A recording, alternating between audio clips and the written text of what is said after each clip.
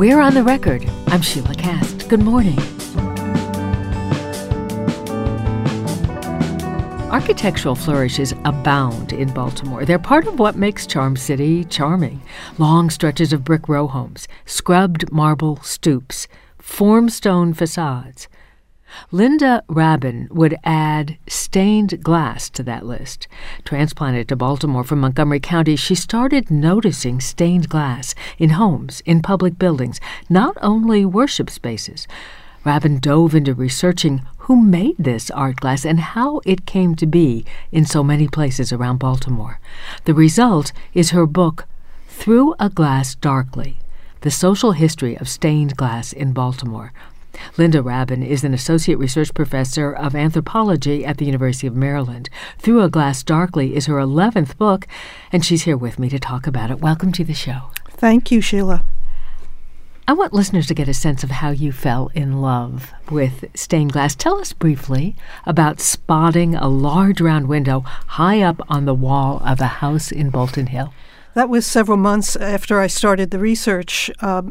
I was walking in Bolton Hill and happened to look up, and 2.5 stories up on a corner house was a very large round window with an elaborate design. So I wanted to see if I could get into the house because stained glass usually looks much better from inside than from outside.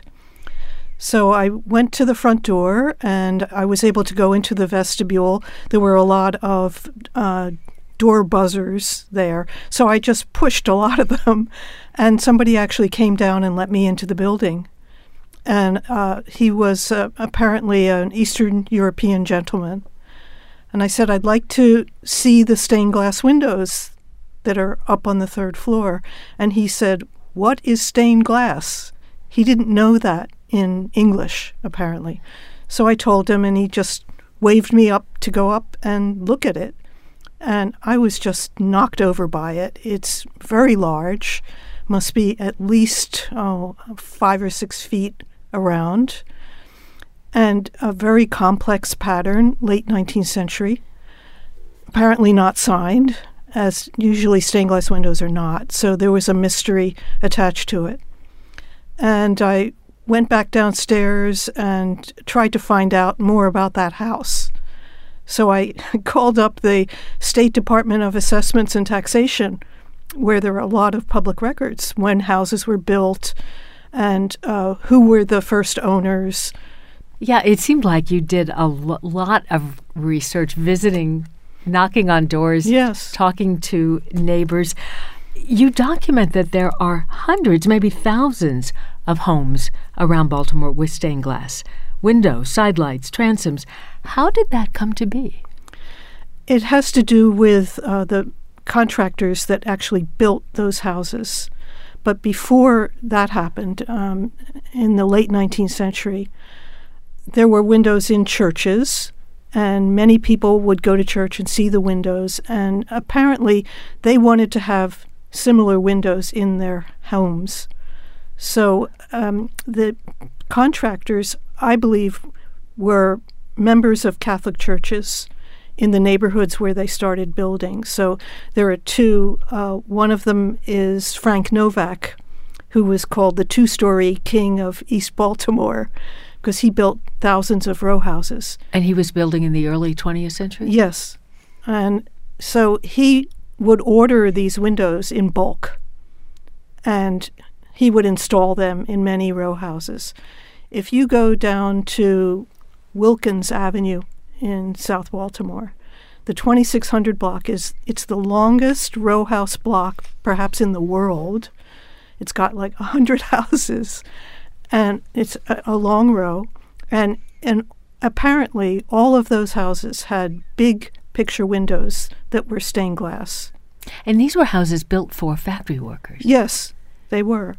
And this was affordable housing, late 19th century style. But you write that a big part of the story of stained glass in Baltimore is the story of segregation, both racial and religious segregation, ethnic segregation. Help us understand that. Well, I became aware that there were some neighborhoods where there were quite a lot of stained glass windows and other neighborhoods where you just couldn't find them. And I wanted to understand why that would be.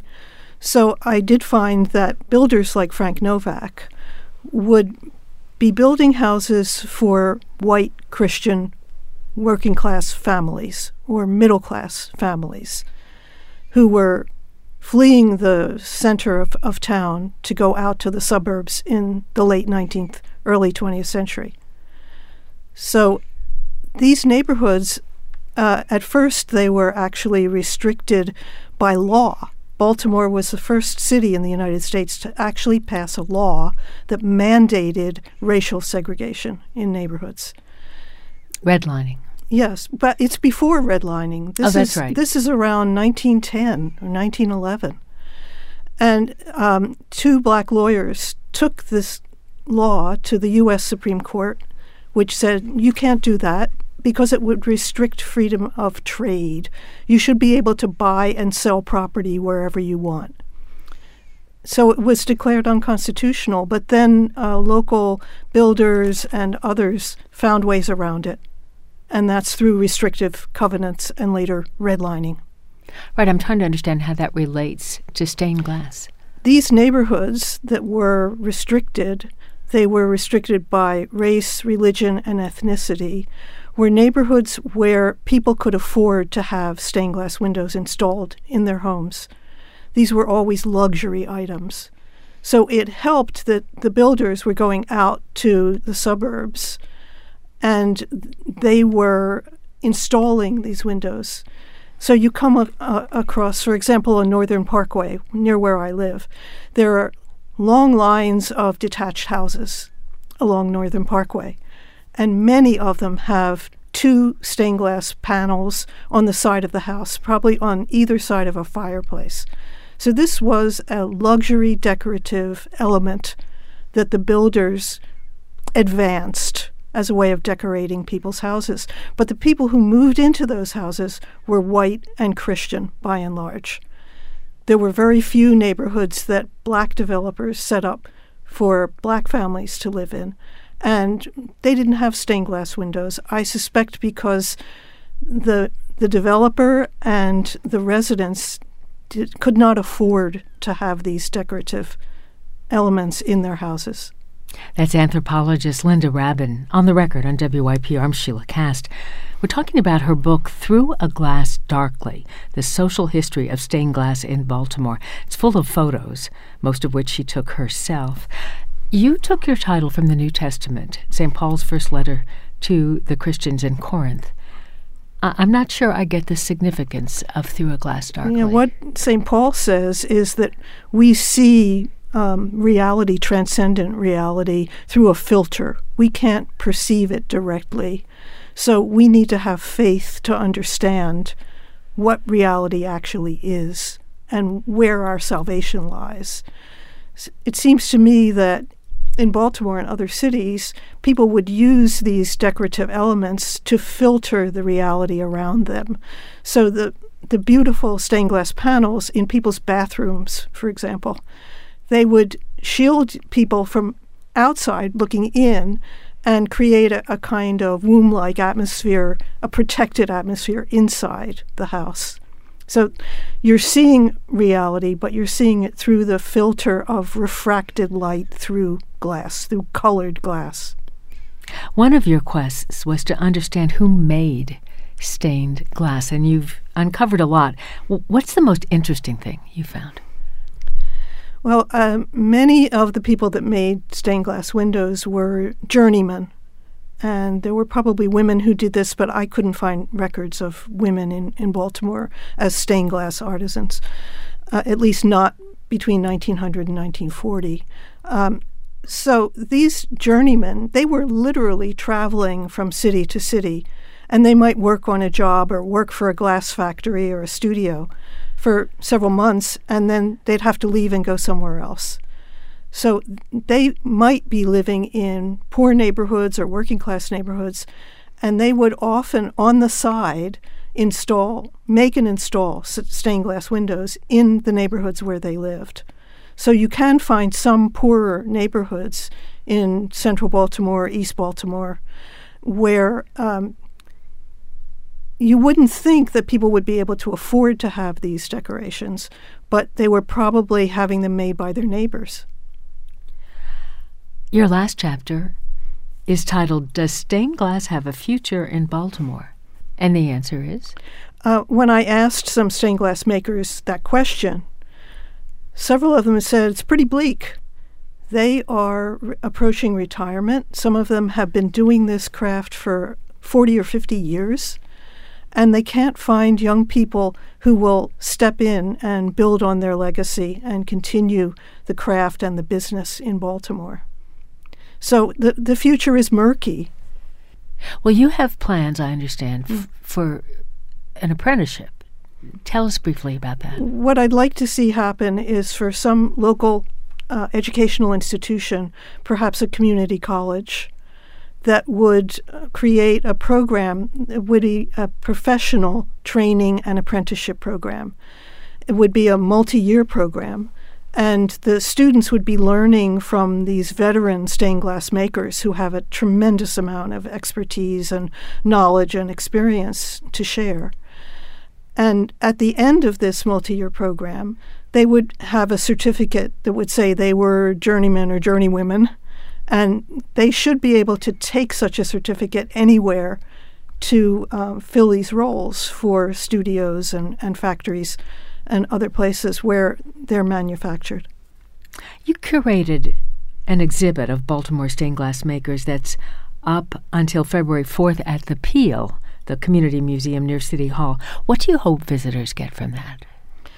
I wanted to promote this wonderful craft of beautiful objects that most people hardly even notice, and they know very little about the people that make them.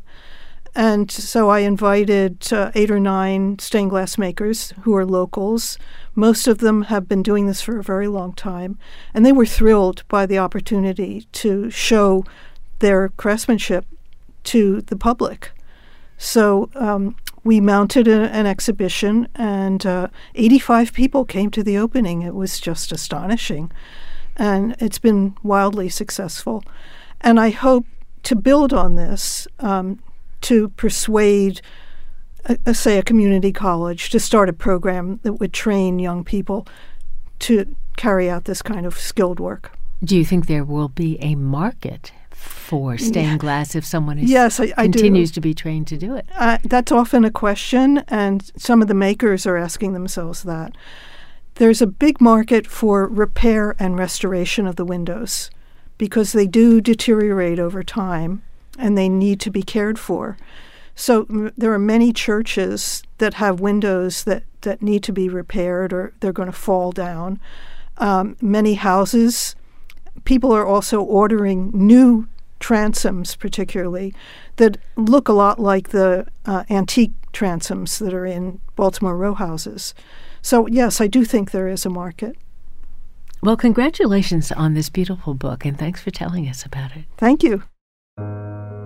We've been talking about Linda Rabin's book, Through a Glass Darkly, The Social History of Stained Glass in Baltimore. The Saturday after New Year's, January 6th, she'll give a talk and lead a tour of the stained glass at Zion Lutheran Church of the City of Baltimore, 400 East Lexington Street, one of the sites she describes in the book. That starts at 2 p.m. At the On the Record page at WYPR.org, we have links to Rabin's website and the exhibit at the Peel, and how to register for the talk and tour at Zion Lutheran. Short break now on the record, and then a Stoop Story. I'm Sheila Cass. Stay with us.